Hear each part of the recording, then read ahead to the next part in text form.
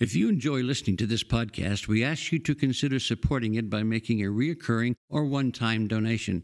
Visit Mayflower's website at www.mayflowerucc.org and click on the Donate Now button. Donations made to Mayflower's Radio Fund are tax-deductible and go toward keeping this podcast available. Thank you for your support.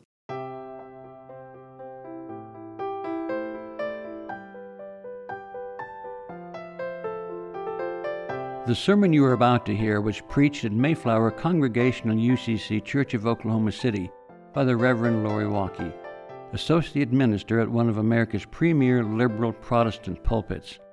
At Mayflower, we are an open and affirming peace and justice church, where we believe that religion should be biblically responsible, intellectually honest, emotionally satisfying, and socially significant. We go now to the pulpit of Mayflower UCC Church of Oklahoma City and to the preaching and teaching of Reverend Lori Walke. Our scripture lesson this morning comes from the letter to the Galatians, chapter 3, verses 23 through 29. Now before faith came, we were imprisoned and guarded under the law until faith would be revealed. Therefore the law was our disciplinarian until Christ came, so that we might be justified by faith. But now that faith has come, we are no longer subject to a disciplinarian, for in Christ Jesus you are all children of God through faith. As many of you as were baptized into Christ have clothed yourselves with Christ. There is no longer Jew or Greek, there is no longer slave or free, there is no longer male and female, for all of you are one in Christ Jesus. And if you belong to Christ, then you are Abraham's offspring, heirs according to the promise. Here ends the reading from our tradition. May God grant to us wisdom and courage for interpretation. I'd like to pause for a moment of thanks to Jason for agreeing to be my worship leader this morning. It's really not fair to ask someone to get to church at 10 a.m. on Pride weekend for worship leading, but he did it anyway. On Wednesday night, over 400 people filled this sanctuary, spilling into our fellowship hall for the inaugural Ecumenical Pride worship service. We pretended like we've never heard of someone called a fire marshal. Several acts of God were performed. Janet, our incredible office administrator, had originally printed 300 bulletins for that evening. She printed 100 more 7 minutes before the service started. We still ran out of bulletins, and yet we sang and preached and heard the good news anyway. Rick managed to transform our agreeable gray and Puritan white sanctuary into Rainbow Bright's color castle, and then at the last minute made it possible for people in the fellowship hall to listen to the service, even though we hadn't thought that overflow seating would be necessary. Clint somehow fit 40-plus singers into a loft in a way that defies physics, and in less than an hour had them singing together in a way that brought us all to tears. Despite being packed in like sardines, Marilyn knew just what to play in order to draw us together even more closely. Joanna entertained kiddos for over an hour with no blood or tears involved.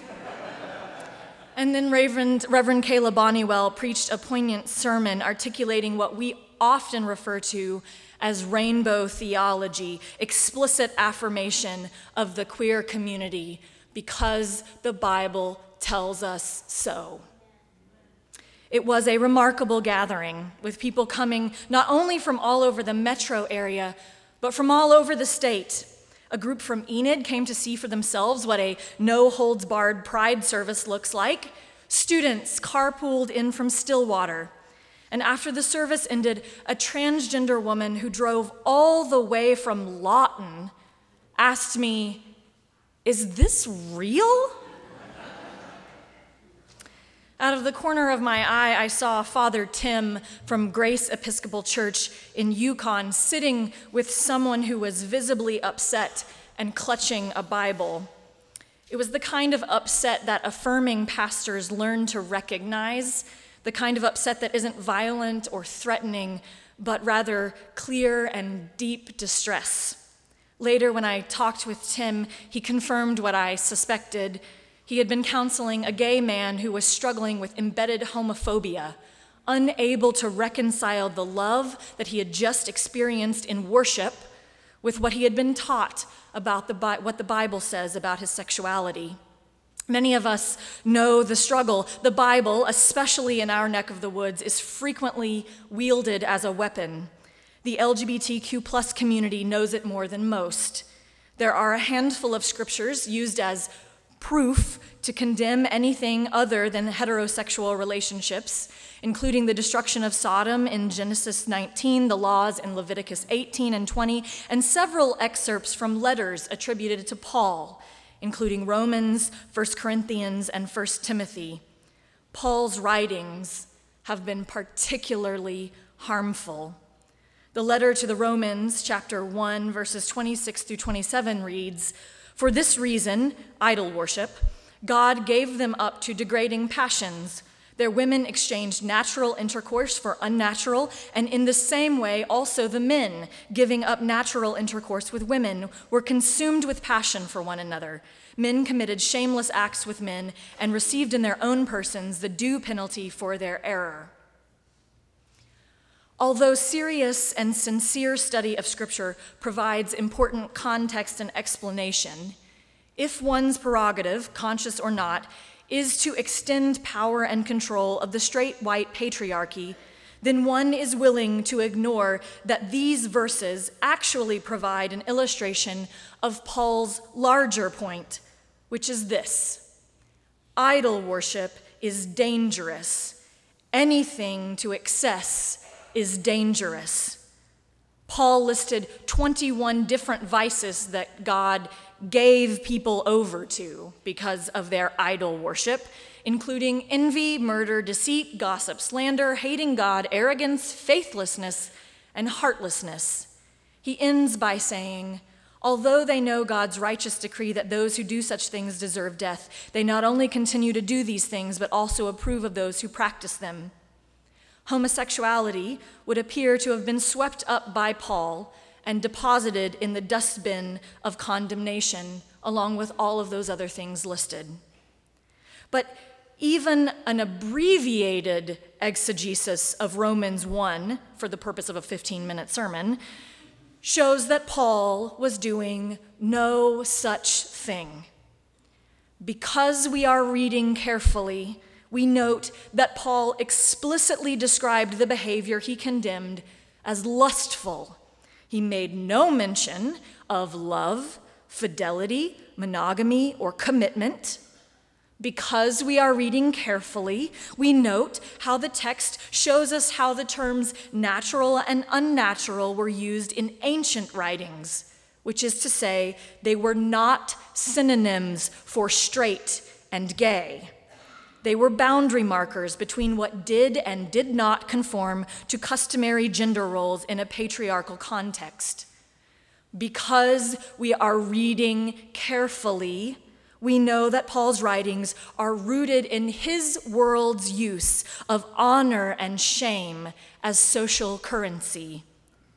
Because we are reading carefully, we are not content with a plain reading of the text, because we know that a plain reading can be deadly, literally. In his book, God and the Gay Christian, Matthew Vines tells the story of Bobby Griffith, whose mother used that passage in Romans to condemn her son, who had recently come out as gay.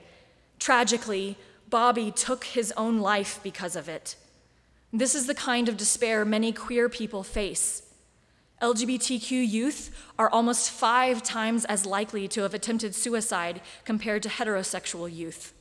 40% of transgender adults report having made a suicide attempt, 92% of whom reported having attempted suicide before the age of 25. We are losing our young people. And this is separate and apart from a discussion of rights and protections not afforded to queer individuals and families.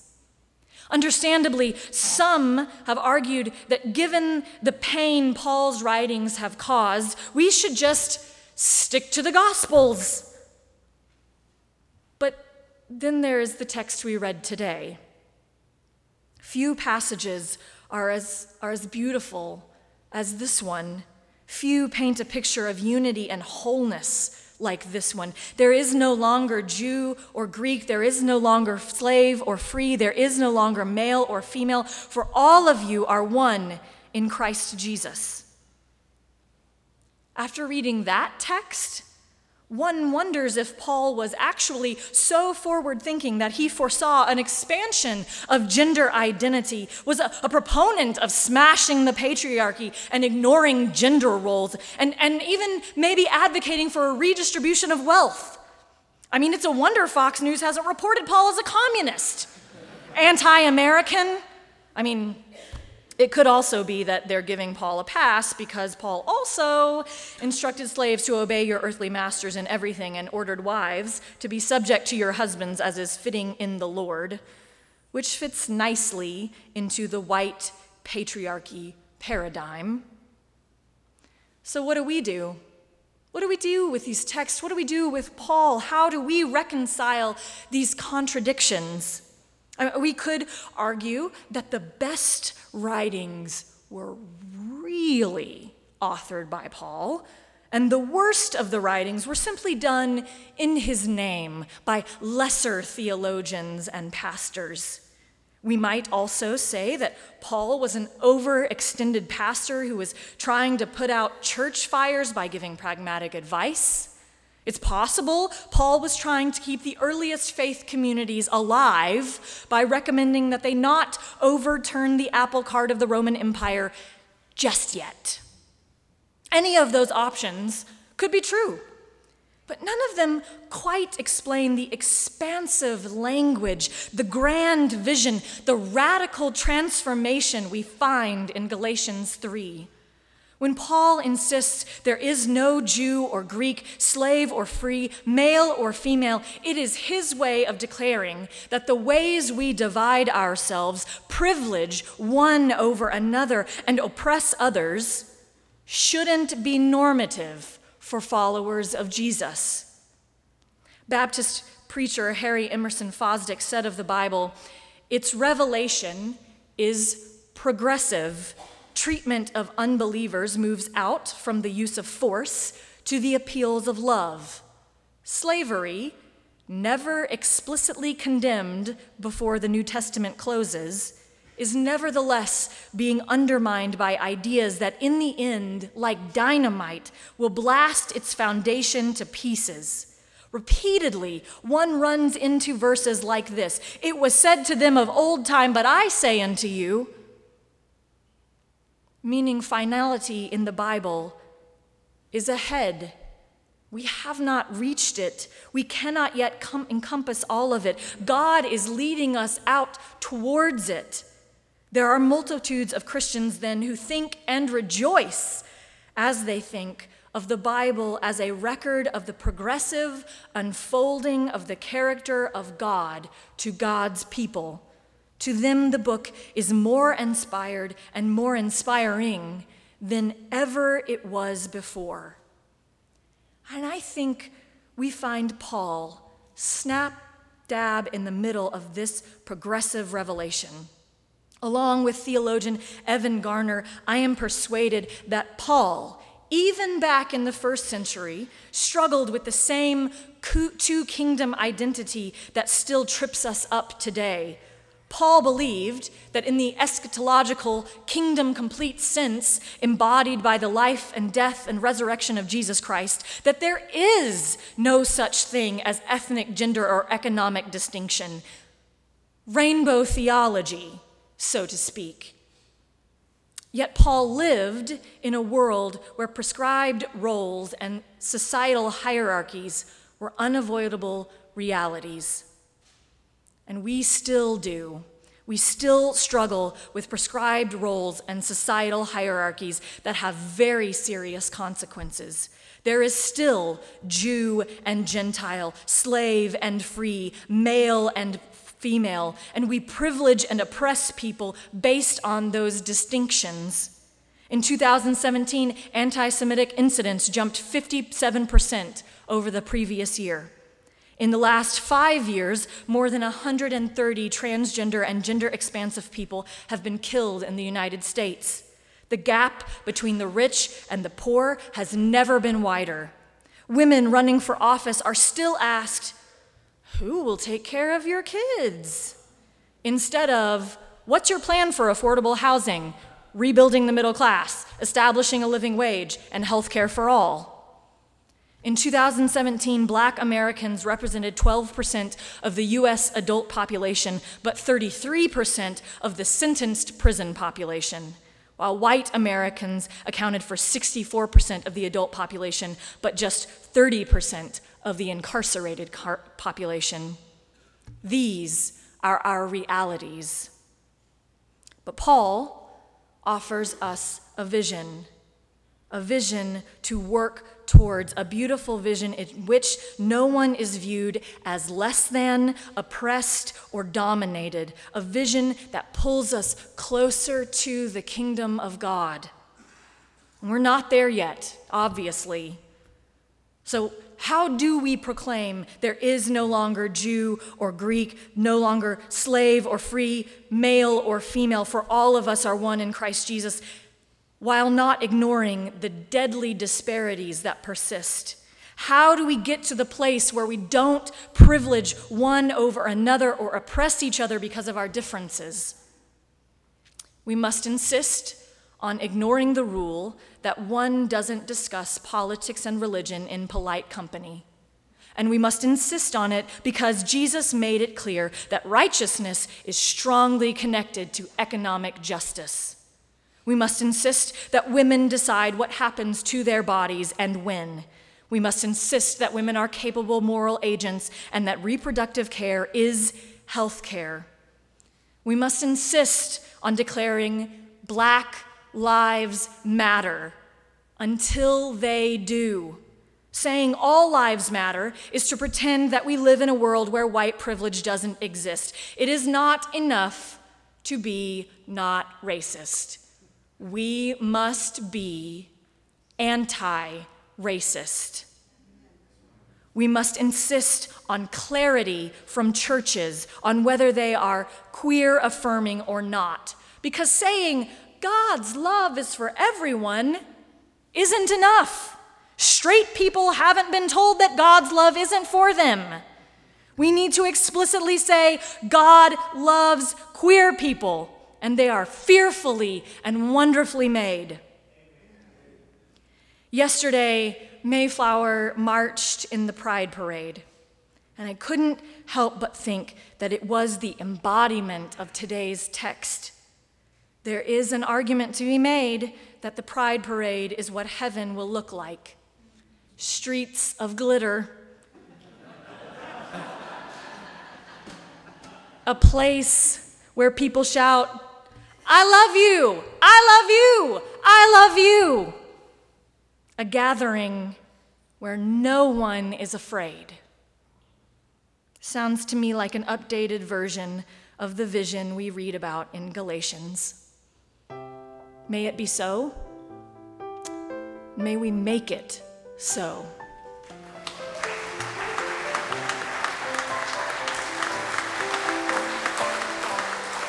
You've been listening to the preaching and teaching of Reverend Lori Walke, Associate Minister at Mayflower Congregational UCC Church of Oklahoma City.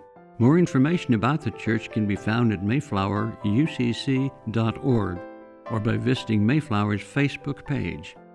Worship services are every Sunday at 9 and 11 a.m., with adult education classes at 10 a.m. Mayflower also has a full church school for children of all ages available during the 11 a.m. service. Mayflower is located on Northwest 63rd Street, 1 block west of Portland. Thank you for listening.